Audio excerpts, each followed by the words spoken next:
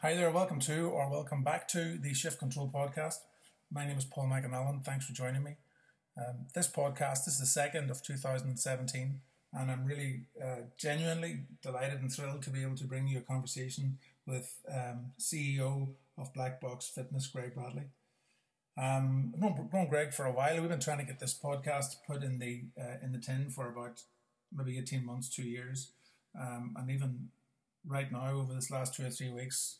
Greg has undergone some fairly significant shift in business where he's moved into a big premises down in the Belfast Tectonic Quarter. He's been trading and negotiating deals with some fairly prominent organisations, of which we'll talk about in the podcast. So I'm grateful that he's given me the time, and I'm also grateful that you're giving me the time to listen to this. If you're anyway interested in growing your business, if you want to make it out on your own, if you've got any kind of reservations about doing that, if you're in the middle of a sort of growth phase and you're not really sure you're doing it okay, or there's other things that you could learn, then Greg will give you some fairly significant and relevant tips about how he managed to grow the business from a very, very small, I suppose, directionless organisation about 4 years ago. Maybe that's unfair to say it was directionless, but if you look back 4 years ago at what he was doing then and what he's doing now, it's been a very significant jump. And I think if he had been working in any other sector, if it had been in the tech sector, the media would be all over this guy like a rash. It's a great story. I hope you enjoy it. Here we go.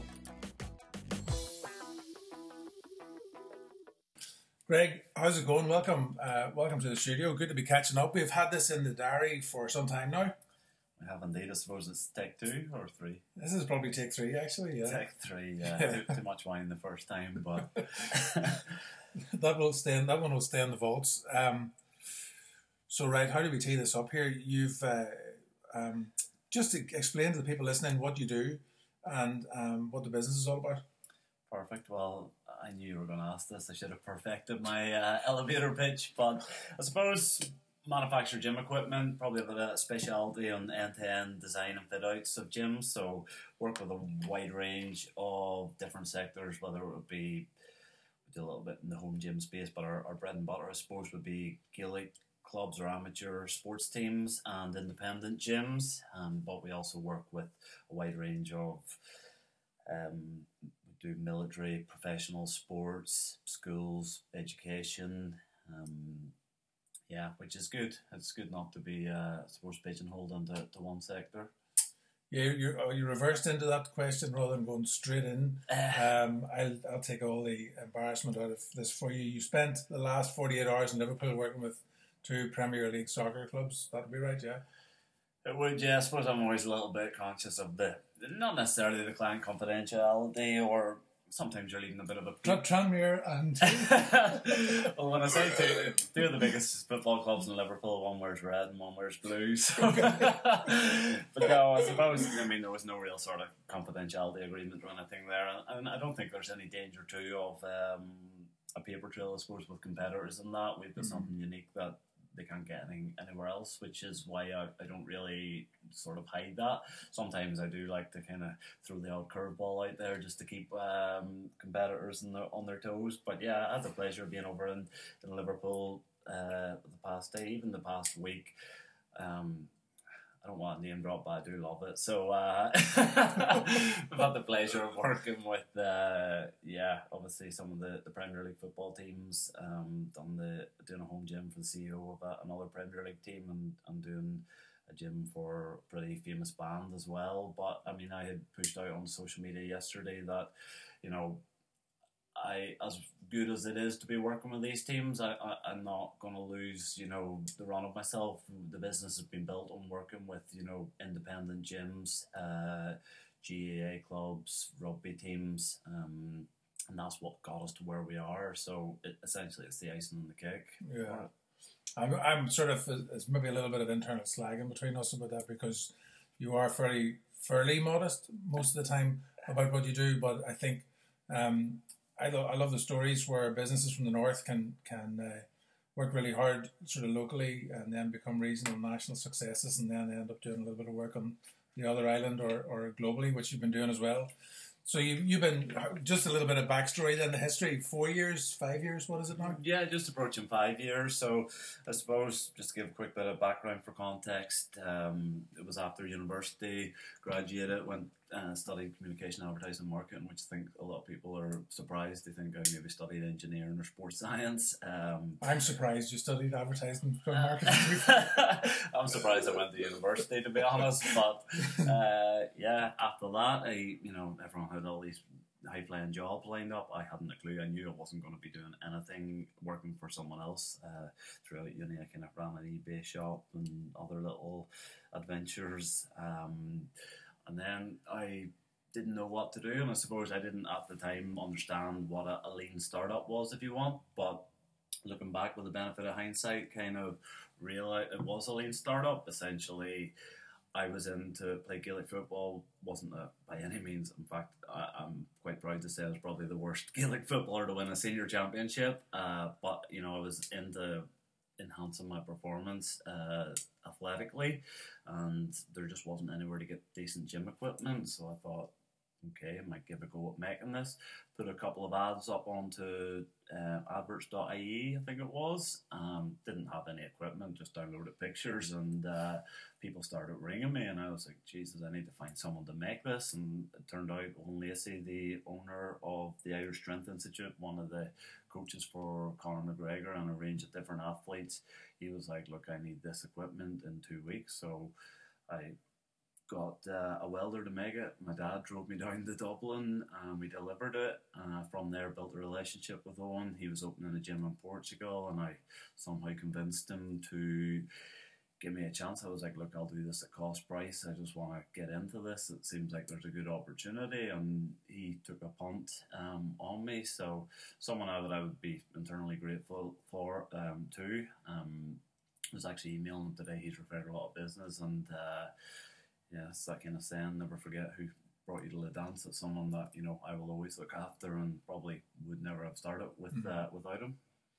Yeah, I suppose it's fair to continue that story and say maybe that hunger, that insatiable hunger and drive hasn't really abated any. It's continued with a little bit more vigour even.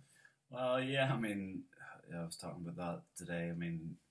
I have dedicated essentially, and I don't want to sound like a martyr or anything, but this has been my life for 5 years. It's been pretty much 6 or 7 days a week from pretty much almost 5 in the morning to I fall asleep.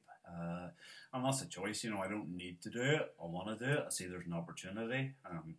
Maybe I will look back in time and maybe potentially regret it, but there is an opportunity. And it's something I enjoy. I wouldn't do it if I didn't want to do it. And yeah, I just can't relax. So, do you think that there... we have talked before about the Gary Vaynerchuk and that timing of just the perfect storm where for him it was wine, popularity of wine and the popularity or the availability of YouTube and the cost effectiveness of using that technology to broadcast. Mm-hmm. Is it luck or good timing that has you in this position now? Because it is like everybody is, it's really, really, I don't know, what's the best way to describe it without belittling what it is, because I know it's a massive industry, but it's just continually, it's just in the curve of serious growth. Well, it is. Well, firstly, to answer your question, it is luck. You need luck. It's obviously a bit of hard work in the mix and good timing as well. I think maybe it would have been slightly better timing. There's other companies in America that were maybe 4 or 5 years ahead and got it right at the kind of... Would you say that this part of the world is 4 or 5 years behind? Potentially. I think, there's this sort of stigma. People say that. I don't know if it's 4 or 5. There's different areas that they are behind. It is a young industry, and America would be the kind of the thought leader of the industry, if you like, but it's such a young industry. But it's a very rewarding industry as well. Whether you're working with someone, a GAA club, or I keep saying GAA clubs, or even just someone who's opening their first studio, or at the very highest end, it is extremely rewarding. So it's something that I really enjoy doing, and there's such a, I don't know, feel good factor is the right word, but when you see people the knock-on effect. Someone opens their first gym, they might have 80 or 100 members, and they are essentially changing lives, which is good. So I think in terms of what, I don't actually hide it in any way.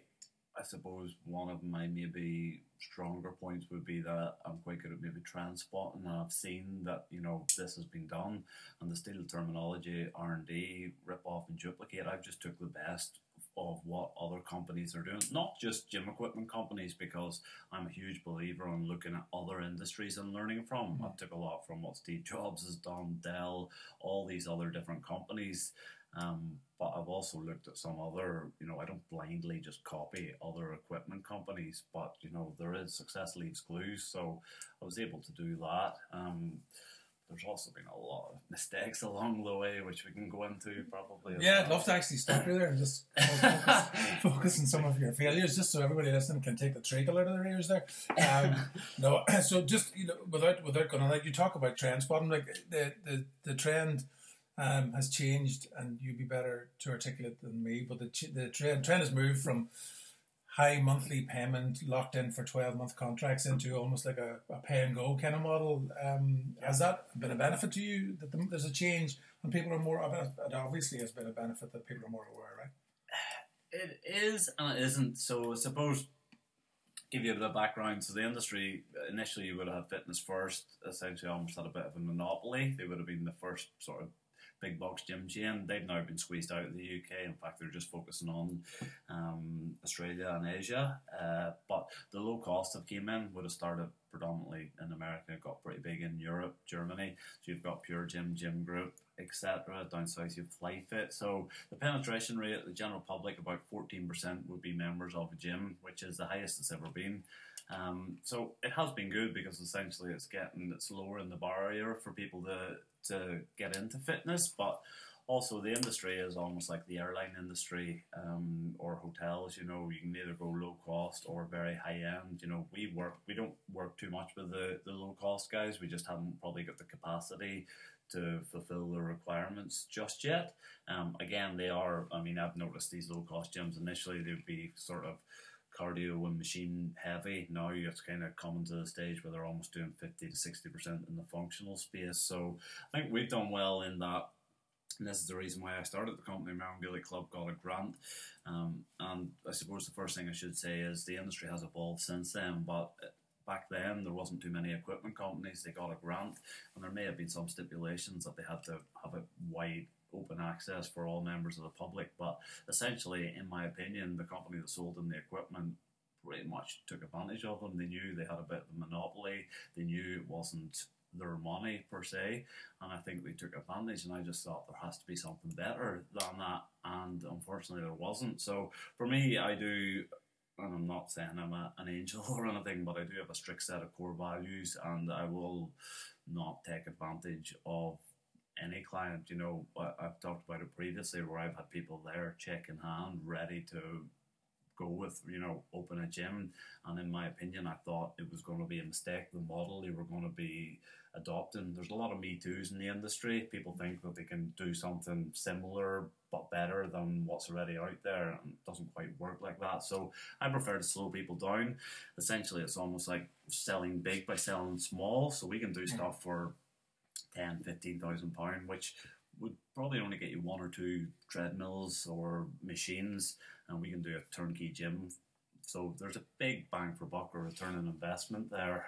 Well, also you're looking into the lifetime value of the customer as well. Like their success is evidently going to be your success, and this hit and run stuff just doesn't work anymore. No, I mean, like literally a couple of just very quick examples. I've had people, someone who would have been a pretty big inter-county GA star, successful construction company, wanted to get into the fitness space, and he was ready to go, had the money, and I just said, you know, I'll not mention the name, but I said, you know, you just can't walk into this industry with the greatest respect. I brought him to a course, I bring over educators, and it took 3 years. Didn't probably make any money, albeit maybe spent £25,000, but for the time that was spent on that, it maybe wasn't hugely profitable. But at the same time, I am, as you say, looking long term. I mean, I haven't spent a huge amount on advertising or marketing. It's all referral based. As time goes, as the company scales, we'll obviously plug in different strategies. But for me, I always try and get over deliver, get that referral, and it's you want to grow as they grow, so everything's designed so it's modular. Let's just get it right. There is, on the flip side, sometimes people will build failure into their business by trying to bootstrap and be too cheap, and quite frankly, I'll maybe say to them, look, make them aware of, there is going to be a trade-off if you're doing this. Be aware, but if they want to bootstrap, we can do it. If they want to spend a lot of cash, we can do that too. So just you talk about the advice that you give. If you were to underline the real value that comes from working with Black Box and people within your organisation, what is that value? Does it come from products, designs? What is it? What's your This is quite funny actually, because I texted an article to my UGM last night and just said, I would like you to read this, and it was essentially around strategy. And to paraphrase the article, basically it was talking about focus and being the best at one thing. Jim Collins? I think it may have came the from hedgehog. Was it the hedgehog and the fox? Yeah. I'm not 100% sure where it came from, but I texted to her just saying, I'm trying to kind of do this onboarding process and get her up to speed on my philosophy, which on business. But she texted me back and was like, what is the one thing that Black Box do? And I actually laughed when I got it, because I was like, I text back joking and was like, marketing, joking, I do think in relation to Ireland, and I'm not bad-mouthing other clients and maybe even UK, our marketing has allowed us to maybe punch or stand out a little bit, but the measuring stick I'm using, I think it's awful. I'm talking like I'm looking at world class, but then I actually thought about it and I texted her, and it probably does sound a bit, and this is exactly what I said to her, it's a bit maybe cliche or cheesy, but I was like, I think we actually care more than anyone, and potentially it's actually more of a weakness than anything. I found that I actually do, and I'm not trying to say, because it actually is, like, I'm probably the bottleneck in the company because I literally do try and get involved way too much. Like, Ashleen in the office and Miles, they're like, if you want quick service, like, they are the people, whereas I maybe slightly overcomplicate things and try and get involved, which brings a scalability problem and a capacity problem, and then it actually has a knock-on effect, if you can't answer the phone to someone, they think, oh, what's going on? So, but you need to operate on a measure twice, cut once philosophy, evidently, and you don't get two cracks at going to the Centre of Excellence in Dublin and getting it wrong. You don't go to work with the clients you don't get those referrals if you get it wrong. So that attention and that care is probably very, very obvious, and one thing that you probably do well to keep the focus on. Yeah, well, I suppose in terms of referability, one of my mentors is kind of, and I'll not try and give you the 4 tips, but a couple of them, the main thing he talks about is doing what you said you would do. And that's something maybe that I have initially struggled with. One from, okay, yes, I am the salesperson in inverted commas, but I suppose due to the sheer custom nature of what we do, there has been 1 or 2 issues where, if something goes wrong, especially, if something goes wrong when you're doing so much custom, it can go majorly wrong. And that's, again, something that I need to maybe communicate in the onboarding and the sales process, because people don't understand, if something does go wrong, you can't just fix it like that. But for me, that's probably the biggest thing that I've been so keen, because, I had an audit done of the company by an independent agency where we got feedback, and I will say we would be very self-critical internally, always asking, how can we improve? And we, if anything, maybe beat ourselves up too much. But there was issues where, maybe we weren't delivering to the high standard all the time. So fulfillment's been one of the big things that I've been keen to set up. Miles just came on board, design engineer, and he's really cut back on or helped reduce any sort of errors. So that's been a big one as well. So one of the 4, the first one was what? Say what you want to do. Do what you say you do. But the other one is if you say you're going to turn up, turn up. Turn up, yeah. Dan Sullivan, your mentor, Dan Sullivan, yeah. Well, one. What's the other one? Say please and thank you. Yeah. And then I forgot the 4th. memory's pretty horrific. But Always trying to have a good memory. I think it's the fourth one. Right? Right, we'll move on from that. No, it's interesting that we spoke ages ago about the value proposition and get caught up in what your value proposition is. And it's very easy to write in your website something that becomes this external mantra, but internally it means nothing. It's more important to have behaviour and attitude sorted than it is to have a visual value statement on your website, I think, anyway. Yeah, definitely. I mean, and again, that is, I mean, our own current website is a very bad shop window which needs to be sorted, and it's totally undersells the company, and it's something that needs to be looked at, because the amount of people that are probably being burned, they're going on there, and that's generally what the sort of comment I get from people is, your website doesn't tell us that. I had a look at it today. This is the first time I looked at your website since I think one of the, maybe not the previous one, the previous and one iteration, and the it's still basically, because I know the company and yourself, I would find it easier to describe what you do better than you do, and I think that's always the way, isn't it? You need an external perspective maybe sometimes to look in. Yeah, well, definitely. I'm probably not the best at communicating. I think long term, people I can build trust, and they will understand that I can deliver something which is obvious to them. But definitely, to do an elevator pitch, if you want, I'm probably not the best person. We'll catch you later on for that. You talk about some of your failures, and all joking aside, it's failure. We discussed this again, I think, in our first version of this, that failure is not the opposite of success. Failure is just a part of success. You would let a lot of that stuff drive you on, or does it make you stop and rethink, or do you just go again quickly? No, definitely. I mean, you just treat it as market research. I mean, that's probably one of the biggest, if you beat yourself up constantly, you're not going to get through it. And I mean, if you read about anyone successful, Steve Jobs, Elon Musk, all these guys have been through this. So it is pretty tough, and I suppose the mindset side of things is hugely important. Tony Robbins will talk about business being, 80% mindset and 20% strategy and tactics, which I probably do believe. Yeah, in terms of mistakes, made a few. God, where to start? Just maybe one of your really big ones. It's tricky, I suppose. In business, and it's with the benefit of hindsight, I would be quite quick to rush into things. I suppose maybe a little bit of a dreamer, or quite idealistic, and that's obviously just coming with a little bit of experience. Funny, but to counter that, I was with a client today who's not doing too badly in several different arenas, and he was talking about one of his MDs or one of his directors who happens to be a family relation, and he says the problem with Shamey, let's call him Shamey, for he is indeed not called Shamey. The problem with Shamey is that he's not a dreamer.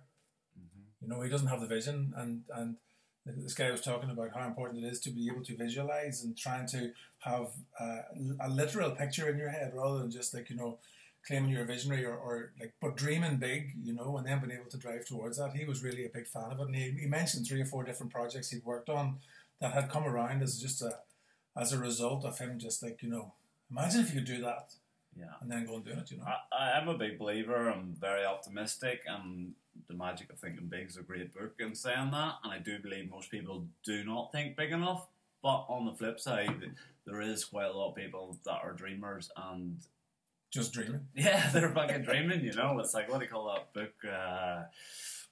Where essentially you just think about it, oh, yeah. Fuck, I can't remember. But that, you have to take action, you have to move the needle, and you should know the name of that book. But it is tricky. I suppose, some people have said maybe one of my mentors in America, Thomas Plummer, would probably say I'm not ruthless enough. Which is something that I'm probably looking at, which it is probably some of my other. Firstly, I suppose I don't believe in working much on weaknesses. I mean, anyone successful, most of them, to be honest, I've realised. Can I swear? Go ahead. Yeah. Well, most people that are successful are pretty fucked up, and they've just got a couple of different strengths which they've hammered home. I'm a big believer on playing to my own strengths. But yeah, there is one or two. I mean, one of the weaknesses I'm looking at is the whole sort of finance side of things, because I do believe it is a useful skill. Well, it isn't a useful skill. No, but you know, again, I don't like the guy. I don't like him. I don't trust his narrative. I don't relate to his narrative, and probably Gary Vee. yeah, man. He talks about that all the time. But one of the few things that I really get is that, you know, for you to try and excel in anything at all, is that there's no point in focusing on your weaknesses. Like, you've got to be. He kind of almost exaggerates the point. If you become a complete wizard at the stuff you're really good at, and then, you know, all the other stuff will you find that gap for yourself, and that's the one thing I get from him as well. I also get the anti-ageist thing from him. You know, the whole the different generations that come through that have got these fantastic names: millennials, Generation X, Y, Z, whatever. But the different age categories that go through, and he sort of makes this statement. He says, like, why do you not think you can do this when you're 50 or 60 or even 70? And you and I had a conversation about 2 years ago, and we're talking about retirement and stuff. And you said, "Are you really going to retire?" Do you remember saying that to you? No. You said, you said to me genuinely, you said, "Are you really going to retire?" So it's obviously in your head just to keep driving on then. Well, I mean, it's kind of like another guy whose name has left me, but he talks about retiring into your business. Dan Sullivan said that as well. I don't know if it was Dan Sullivan. It'll come to me in a second, but essentially, you know, like Warren Buffett, Bill Gates, etc. These guys aren't retiring. You know, they're retiring into their business. And I mean, we could go in all sorts of the idea of or the myth of passive income as well. You know, I think a lot of people, and I mean, when we were talking about the hours, I think sometimes the whole idea of being in business is slightly glamorized as well. You know, sometimes people are like, oh, it must be amazing, you know, being your own boss, working whenever you want. And unfortunately, it's not like that. Well, you know, you can get a lifestyle business, but there's very few people that have a lifestyle business that are doing it long term, sustaining it. You run heavy hours, like you do run heavy hours. You're up very early. You're an early bird. Yoga and meditation first thing. Yeah, I mean, I've actually just I would try and be a high performer in inverted commas. I am quite obsessive about, you know, I do need to get quite a lot of output in terms of, I'm a firm believer, you know, people read books and try and leverage themselves out of their own business. I'm a big believer on being in the business. Now I'm at a bit of a transition period, and I was actually having a few drinks with a bank manager earlier today, and was just chatting to him about, you know, I need to try and figure out, is my role now as the company scales better being out in the marketplace or managing the team? And that's something that, you know, like yesterday I haven't been out on the road as much, but, you know, I do love that. But at the same time, I need to try and figure out, is it better actually to maybe just upskill people to do that? It's very, you know, you have to consider the transition of the personal brand to the corporate brand, you know, and the ability to the obvious inability to be in two places at once, and the market being global now, where you're trading all over the world. So the opportunities in mainland Europe, but you probably remain fairly untapped, I would say, at this point. Europe will be a big one. Going over to Dubai in less than 2 weeks, doing what I believe should be one of the best, and I don't say this, well, maybe a slight embellishment, but I do believe it will be one of the best independent gyms in the world. It's on the first floor of the world's biggest Lamborghini showroom. There hasn't been stone left unturned with this. Even outside of the actual gym equipment, everything has been custom made, and even the changing rooms, etc., are top class. So that potentially, if leveraged properly, could quite frankly be life changing. So that's, you know. If you think of the other sports, so you get a lot of your intel when you sort of chase the trends, where you try and stay ahead of the curve and move where the market is, and then move beyond that. So you got the States and you've got Australia. Is Europe as much of an opportunity then? Is it kind of lagging behind? So it's bigger. I mean, in terms of development. So if you say that America's 4 or 5 years ahead of Ireland, is Ireland then a year ahead or behind Europe, or potentially? I mean, I've been quite romanced by I've done a couple of gyms in Australia and been romanced by the weather aspect. The weather here is just quite frankly shit. And I had explored about potentially setting up in Australia. And then I looked at the data. There's circa 23, 24 million people there, maybe 25. And you look at what there is in UK, Europe, there's just such a... And Belfast is actually a really good base for a business. Yeah. I mean, one of our strap lines is made in Belfast, with another strap line, Intelligent Fitness Systems, what I came up one day and established. If you remember that. Do you talk about that? Go ahead. No, I better give Paul a plug here. He did come up with the strap line, Intelligent Fitness Systems, which I suppose the rebrand also would be one that may be worth touching on. But again, it's been very well received from clients in the rebrand as well. But I mean, the thing that we had talked about before was this idea of a startup company, and everybody that I talk to in startups is not necessarily so far removed from tech. This is a really basic. It's not basic. I don't want to belittle what you're doing, but it's you're treating it like it's a tech startup. Well, I think that's why it's done as well. And to be honest, I do believe it should have done a little bit better if there wasn't a few little speed bumps along the way. Yeah. I suppose we've been able to utilise technology tactically. I spent a bit of time understanding tactics online, but where the biggest return investment comes from is getting out there, building relationships, making friends. I mean, there was one course I went to, it's called Exos Athletes Performance. I borrowed money, this was probably about 4 years ago, borrowed money from my granny, didn't have a penny to go to, and I actually wasn't going to go, when a guy I knew just convinced me, he was like, you need to go to this, and from that, I couldn't actually put a number on what going to that course has done. It's been phenomenal. I've made a lot of very good contacts from just going to that one course. So technology has played a part, but business is just it's about relationships, full stop. That is it's the glue that holds everything together. But technology is important. I'm not going to underplay it, but at the same time, I see people getting obsessed with social media campaigns, business cards, blah blah blah, websites. Yes, they all play a part, but in terms of there's a great article from, I think it's Kevin Kelly, the 1,000 True Fans, or you could go even bring it down even smaller. Like 20 of your best contacts could probably refer enough business to you. I found out very recently that some of the networks that exist, not just the really obvious ones, but sometimes that the confidence just to reach to one person just can multiply. And a lot of people do spend their time, a disproportionate amount of time on social media, and have really nice social media campaigns that just say, fuck all.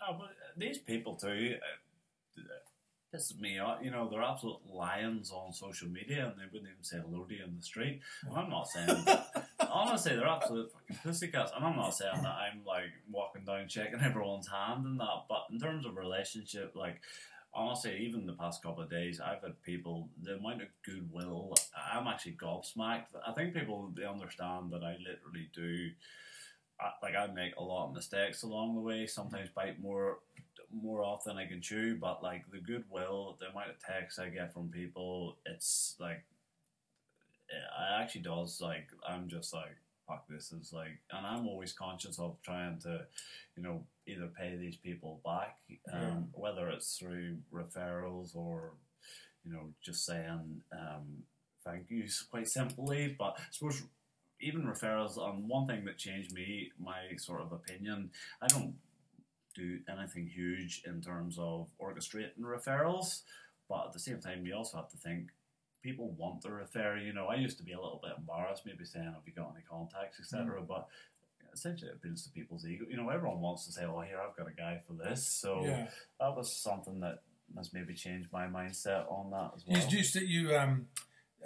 one thing that I'm only bringing out here because I know you and started opening a new part of the conversation, but you'd be the meditation and the yoga. You and I had slagged each other off about that ages ago, but yeah, it's no good. You're quite into that whole mindfulness thing and the but you do a journal a lot. You're quite into the gratitude and the journaling.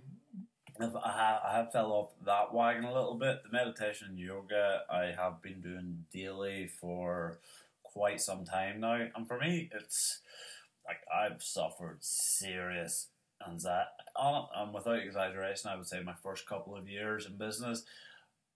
Well, I don't know how you quantify depression, but I didn't overly enjoy it because I was living on what Dan Sullivan would talk about. I was living in the gap, and it wasn't like I wanted to be successful. It wasn't the sake of, I wanted to be successful, but I did want the business to be further on. So I was constantly kind of pissed off, that things weren't moving as quick. And it wasn't just like a status thing. I just wanted the challenge of progressing the business. So since I've learned that concept of the gap where you're constantly, living in the future, if you like, that has helped me kind of crystallize things. But yoga and meditation have been very good. I used to do maybe 15 minutes meditation every morning. Now I've actually switched it just to the yoga just because I think it gets a tiny bit more bang for buck. And essentially it almost just slows time down a little bit. It just makes you a lot more kind of like, I very rarely would lose my temper, and as you're aware, some of the crap that's been on in the past year, I would be well within my rights to, but I'm a huge believer, but it's not for everyone, I thought I was forcing it a little bit, and it takes a long time to see any, everyone wants a result yesterday. It takes a long time to see any sort of result. Yeah, it's some of the things that you've been mentioning. I maybe chipped in with Dan Sullivan, and I know you've read a lot of Dan Sullivan, and you talk about a lot of other writers and Jim Collins, just to be maybe mention 5 or 6 different books. But you're a serial reader or a consumer of content. You read. You've got audio books. You'll be listening to podcasts as well. Do you find at a point where it's like, yeah, do you know what? I could be doing something more productive than this and this, or are you just always just going to be sucking stuff up like that? I've been thinking about that lately. I'm actually not reading or learning as much. Although, when I say as much, I'm still doing it daily, but just maybe as much. But essentially, researching, it was a form of resistance for me, to steal the term from Stephen Pressfield, I think from Do the Work. It's so easy to read books, it's actually hard to take action. But I actually love it, when I'm stressed out, there's nothing more I love than either reading a book or learning. I don't watch TV, and it's not a badge of honour. I just don't really like it. I would prefer to watch something. I do have a bit of an unhealthy obsession with business and sort of continuous development. But on the flip side, I don't know if you can read too much. Because there's arguments against, like anything, there's arguments for and against. Some will say Warren Buffett reads for 3 hours a day. Then some people will say, reading too much can confuse you, which is true as well. But for me, I spent quite a lot. I've probably read around 250 books, I think. I've got about definitely 180 summary notes in my Evernote, so I have read quite a lot of books. Listen to a lot of podcasts, and for me, books they're probably the lowest way or the most affordable way of getting essentially someone's lifetime work for next to nothing.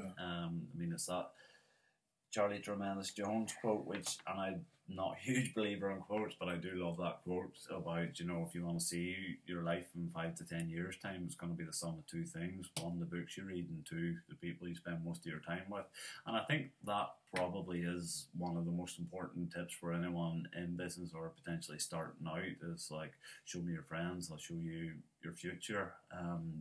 The people you spend your time with is hugely important, and it's not always about just finding successful people, though that is a very good thing to do. Sometimes, if there's someone that's maybe nagging you, I suppose in the first podcast 1, or take 1, we had talked about confidence, and it's hugely important, because when you put yourself out there, people will be trying to take digs at you. I've had people laughing at my face, and if anything, it motivates me more because I'll be like, I'm going to prove you wrong, and that is one of my motivations, or was. Now I'm not as cynical, but I think that the whole reading thing and the like as somebody who coaches or tries to coach people, I think it's important. I have really struggled to find a coach to work with that I would say as a mentor, and I certainly wouldn't look for somebody as a mentor who's more successful, because success manifests itself in so many different ways. You're talking about success in terms of overcoming difficulties or challenges, who can really display resilience and true grit and determination, and that doesn't always show up in a bank balance, and if you want to follow just money all the time, those people are probably harder to find and more, or certainly less sincere and less benevolent with their mentoring. I think anyway, that's only my personal experience. The book thing, I know you read an awful lot. We exchange the odd book, and I don't know how many books that I've read. I'm probably only a couple of years older than you, so I might even be read at 220 or something like that. But I certainly don't remember the quotes like you do, that's for sure. What book would you, if you're a fan of a book to somebody who's managed to stay with this chat for the last 38 minutes, what book would you suggest? One book that you would say, you got to read this.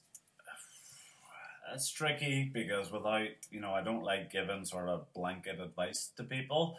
I mean, some of the books, I probably should have thought about that before you asked it. Some of the books that have had quite a big impact on me, and I mentioned last time, would be The 4 Hour Workweek. It's a cheesy name, but again, the amount of people I know that it's helped them transition from either being in full-time employment to being self-employed or being an entrepreneur. Tim Ferriss, I relate to it some. I know you're not a huge fan, but definitely some of the tips and strategies in it. It's a good book. Magic of Thinking Big is pretty good. Autobiographies are good. Steve Jobs, one of my favorite. Elon Musk, because it's just a reference point. To find out what some of these guys have been through. For some people that maybe have a slightly bigger company, there's a great book by Vern Harnish called Scaling Up. Essentially, it should be a blueprint for anyone who's kind of got a company, maybe with a couple of employees, and they're scaling. Another great book called Traction. In terms of sales, we could go into Chet Holmes' really good book. Awesome, yeah. Did I ever tell you the story about Chet Holmes' book? So Chet Holmes, it's on the table there somewhere. Chet Holmes has this book called The Ultimate Sales Machine, and I would have gone out reading it in established places like that, but I would have had to take a cover of another book so that people wouldn't see me reading the fucking Ultimate Sales Machine book. It is a cheesy name, but it's amazing. It's like, I don't know, he's dead now. Tony Robbins references him, name checks him all the time. Yeah. And if you want to listen to him, you could go back. People online here could go back to Tony Robbins, and I think it's podcasts. I can't remember the number, but just Google the podcast with him, and it's amazing. Like, he's a really smart guy, and he simplifies it all. Where you've got CRM machines and got all this stuff that tries to condense things and makes life easier. It's not, technology doesn't make selling easier. I think listening to basic stuff makes selling really easy. Well, people overcomplicate business too. Flat out, yeah. With all this technology, it is overcomplicated. Another one of my favourite books, which I gave you and haven't got back. Oh, really? The Bible? Yeah, I wrote that on my day off. Yeah. No, J. Abraham, getting everything out of all you have. Really good book. It's something similar to that title, but I mean, what J. Abraham I learned from him, and I have took a lot of, is he talks about the strategy of preeminence, which is essentially in a sales role, you're acting in a fiduciary role. You are literally, if you can't do what the client, and that's one thing he talks about, is like never name or never call your customers, and call them clients. Customer is a transactional thing. Clients are transformational long term. Yeah. So you're in a fiduciary role. But he's essentially saying, and that's something which I am now doing, is you know, and I learned this quite some time ago, is like, if you can't do it, send them to a competitor who, if they do it better, that's the right thing to do. Yeah, without a doubt. So I suppose in the first couple of years I said yes to everything. I suppose other mistakes I've made, probably not listening to my own gut feeling. Last time I spoke about, at the very start of the business, I sought out one of the best sort of sports scientists. This guy's really on the ground, but has worked with pretty much every top, or all the top teams and athletes, and I somehow managed to get a meeting with him, got some advice from him, told him my plans, and he sort of steered me towards the idea of getting into the sports nutrition space. And his intentions were well. He thought, you know, equipment, you know, you could only sell that once. There mightn't be a huge recurring revenue aspect. So he recommended going down the route of sports supplements because, you know, it would be reoccurring. But it turned out, you know, there was a huge outlay, minimum order quantities, and it was coming back in drips and drabs. And he was also talking about, you know, branding, using American terminology, etc.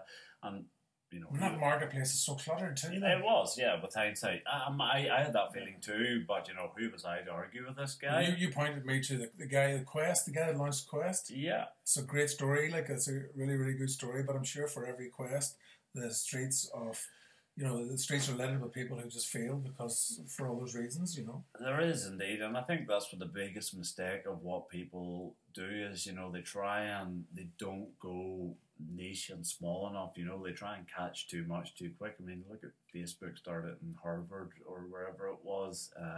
All of these companies started working with the smallest physical niche as possible, but like now it literally hasn't been as easy to do it, you know. And I'm very pro entrepreneurial, but at the same time, not everyone has got, you know, to start their own business.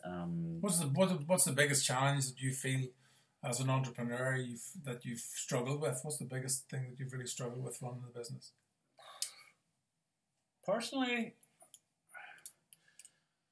confrontation. Probably the inability of it, or well, I am very, very strongly opinionated, but I'm maybe not just as confrontational as needed to be, and sometimes things can manifest in your head and you can, like, you know, just bury your head in the sand. That would probably be one of my biggest mistakes. I think I am self-aware in certain aspects, but there's some things I'm just absolutely clueless on. But that's hugely normal. I'm just thinking as we're talking, you have never worked for anybody. You're always working for somebody, right? But you've never... Have you taken a paycheck of somebody else for Not really. I mean, when I was younger, I did work for my uncle in a hotel, but essentially I was in a... Yeah. So you come out of university and you go straight into setting up your own then? Straight into it, yeah. And through, you know, people always ask when I was at university how I was making money. When again, coming back to the trend spotting side of things, before Abercrombie had retail stores here, I was bringing it in bulk and selling it on eBay. Was making money. That was one way I done it. So you did pay all your taxes and that, obviously. I'm still currently paying off my student loan. I momentarily regretted drinking for 4 or 5 days a week, but nah, I don't. It was totally worth it. And but yeah, other mistakes. Well, let's move away from the mistakes, because you know, like that's just comes with the territory. What's the most rewarding thing that's happened in your time as an entrepreneur, was specifically within Black Box? I mean, getting the GAA Centre of Excellence was a big one, because I'll not go into great detail, but there was numerous factors going on behind the scenes. It was one I had earmarked for years, did not discount. There was competitors literally doing it below cost, and I just... Sorry, Greg, for the uninitiated again, this is the centre in Dublin that's catering for all... it is a proper centre of excellence for GAA, soccer, and rugby as well, is it? Or is it just this is solely GAA. This is just GAA, yeah, sorry. Solely GAA, yeah. But that was one that was on the radar for quite some time. I mean, also had the benefit of working with Ulster Rugby, very good relationship with them guys. Doing Brighton and Hove a couple of years ago, there's multiple, well, in around a couple of 100,000. When that PO came through, I literally fell off my seat and started crying. Like, that was like the first, like, you've done it. Like not done it, not like you've made it, but it was like the first validation of what you're doing. Validation. Other ones where maybe there was a way in, etc. That was like, right, this is England. This is like a £30 million training centre. You designed this. Now it's time to deliver, and did deliver. They came back, got some referrals from it. So that was, and it's not. Again, I'm not cheesy, but I do my own personal love is helping someone start there's no more rewarding independent gym, someone helping starting their own business and seeing them grow. That I just love. Gaelic clubs too, rugby clubs I do as well, but that sort of helping someone, empower them, giving them the tools and strategies that's really rewarding. And trying to think what else there has been. There has been a few, and it's quite hard sometimes. I mean, Sri Lanka was a big one to get. One of the way you talk about it, there is this reluctance to mention the big names, but it isn't really about the big names. I think it's about the reach. It's a truly global brand. It's been 4 years in the making, 4.5 years in the making to get to this point. You're probably on a huge second or third phase of development right now, moving into the new premises, which you'll talk about in a second. But the fact that you're bringing in international thought leaders in the space to speak in Belfast, going to those conferences in America to suck all the information out from there, working with the best in soccer, however you choose to think soccer is as a sport compared to rugby or Gaelic, it doesn't really matter. It's at the top level, and I would say a fair play to you for doing so much in such a short space of time. Whether it's on the opportunity curve or not, you've worked very hard at it. There's no mistake about that. Yeah, and there has been elements of luck, but I think when you do, it's quite hard. It's quite easy for someone that is in the know, in inverted commas, to see what we're trying to do. And the big thing for me, I'm always thinking long term. It's that sort of, we're farming, not hunting. I'm not looking to make a quick buck here. If I wanted to make a quick buck, there would have been much easier ways to make money. I'm trying to put an infrastructure and build a business that will be potentially a saleable asset in time. So that's So the new facility. Yeah. So moving to huge new premises in the Titanic Quarter, and thanks for distracting me there. But so recently just signed a lease, 10-year lease for property in Titanic Quarter, essentially double in size. On that, and we came talking about that book. Have you got the name of it where you think about stuff? Obviously, that's the most ironic thing ever. In terms of I suppose. Think and Grow Rich would be an amazing book, but anyway, Titanic Quarter, I literally drove or used to run down there sort of every other week or once a month, especially during the summer. That was somewhere that essentially I had done quite a lot of visualization. I wanted that to be the home of Black Box, and negotiating the lease for that property was one of my most fascinating experiences to date. It would have been cheaper to go somewhere out in the suburbs. Suburbs, that's so American. But for me, I wanted somewhere, we're literally right below the Harland Wolff cranes, and I wanted somewhere where our clients can come and have a dream experience. And it's going to be an exciting time. When we're doing what difference? What is the? I'll come back on that in a second. What's the difference? What difference does this? How does it change the way you'll do business then in this new facility? I think it's just gonna. Essentially, I'm building something. One, I'm a huge believer in treating staff and team members very well. So, firstly, I want to have it extremely enjoyable for them, a place for them to come work. It's not going to be like a Google office, but we are having some nice perks in there. It's going to be an amazing performance gym there as well, / showroom. But also, we're right beside City Airport. I want to do a lot of education, workshops, etc. for clients to come there. And there might even be a wine rack or some wine for people if they want to have a few drinks as well. So essentially, I'm just trying to build a dream experience. One of my sort of bugbears is that a lot of equipment companies, a lot of them will try and hide either behind an American brand or a catalog. For me, with this facility, I literally am, I don't even like this expression, but put my money where my mouth is. I'm investing hugely in equipment through our suppliers, because I firmly believe in what we're doing. Like, I don't let profit margins dictate, whether we're going to stock this product. If it's the right product for the client, we will offer it.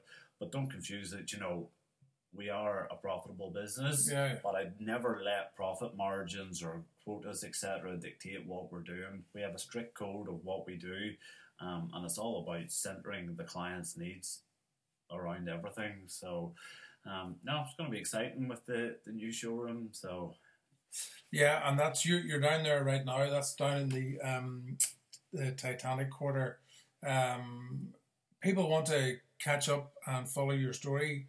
What's the URL? Is it blackbox.com? Yeah, so it's blkboxfitness.com. I suppose might as well touch on the rebrand. Don't go again, man, because I ruined that there. I just said blackbox.com and they went, yeah, you just read out something different. So give all your handles and your web address again there. Yeah, so the URL is www.blkboxfitness.com. So it's essentially black without the A and C. Okay. That's the main URL. If anyone wants to ping me a personal email, they can probably get me on hello@blkboxfitness.com. Yeah, I'm pretty vocal or present on the social media presence. The reason I do it, and I actually don't overly enjoy it, but I do believe in top of mind awareness, and I think that's where I have built quite a lot of trust. Is it's not always just about me boasting about what we've done. I try and share maybe some of the struggles in business as well. A recurring theme in some of your posts where you can tell that there's been a reward, but prior to the reward there was a long journey and a struggle, and you always talk about gratitude, and you always you make things very grounded, which I think is very honest.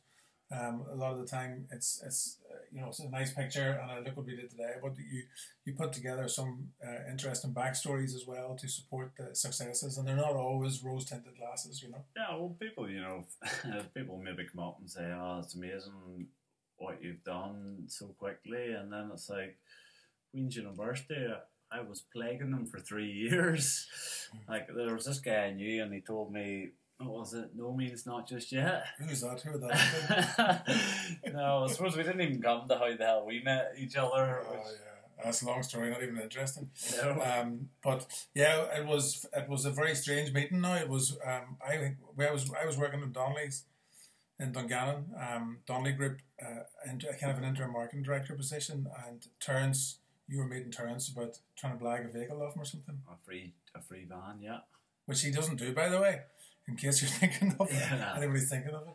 And then he put me in front of you, and kind of the rest is history. I've watched the growth over the last 4.5 years, and it has been it's been a real joy to watch. It's been fairly impressive. It hasn't been without its ups and downs, that's for sure. And anybody who knows you well enough, or even from the periphery, might look in and see that you've had to endure some stuff that on a whole bunch of different levels. But you've got this resilience and grit that kind of drives you forward. There's no doubt about that. Yeah, well, it's been good conditioning, and slightly more optimistic. I think it's I suppose we've been through a fair bit of learning and market research and testing, and now I think it's a case of I'm quite confident in terms of what we're going to be doing over the next sort of 3 years. There's a lot of good opportunity out there. So, what about the rebrand then? Just to finish off on the rebrand. So the rebrand, that degree I must have been drunk most of the time. But initially, the company, I think it was Elite Fitness and Performance. Then we rebranded to EFP Gyms, which was like from bad to even worse.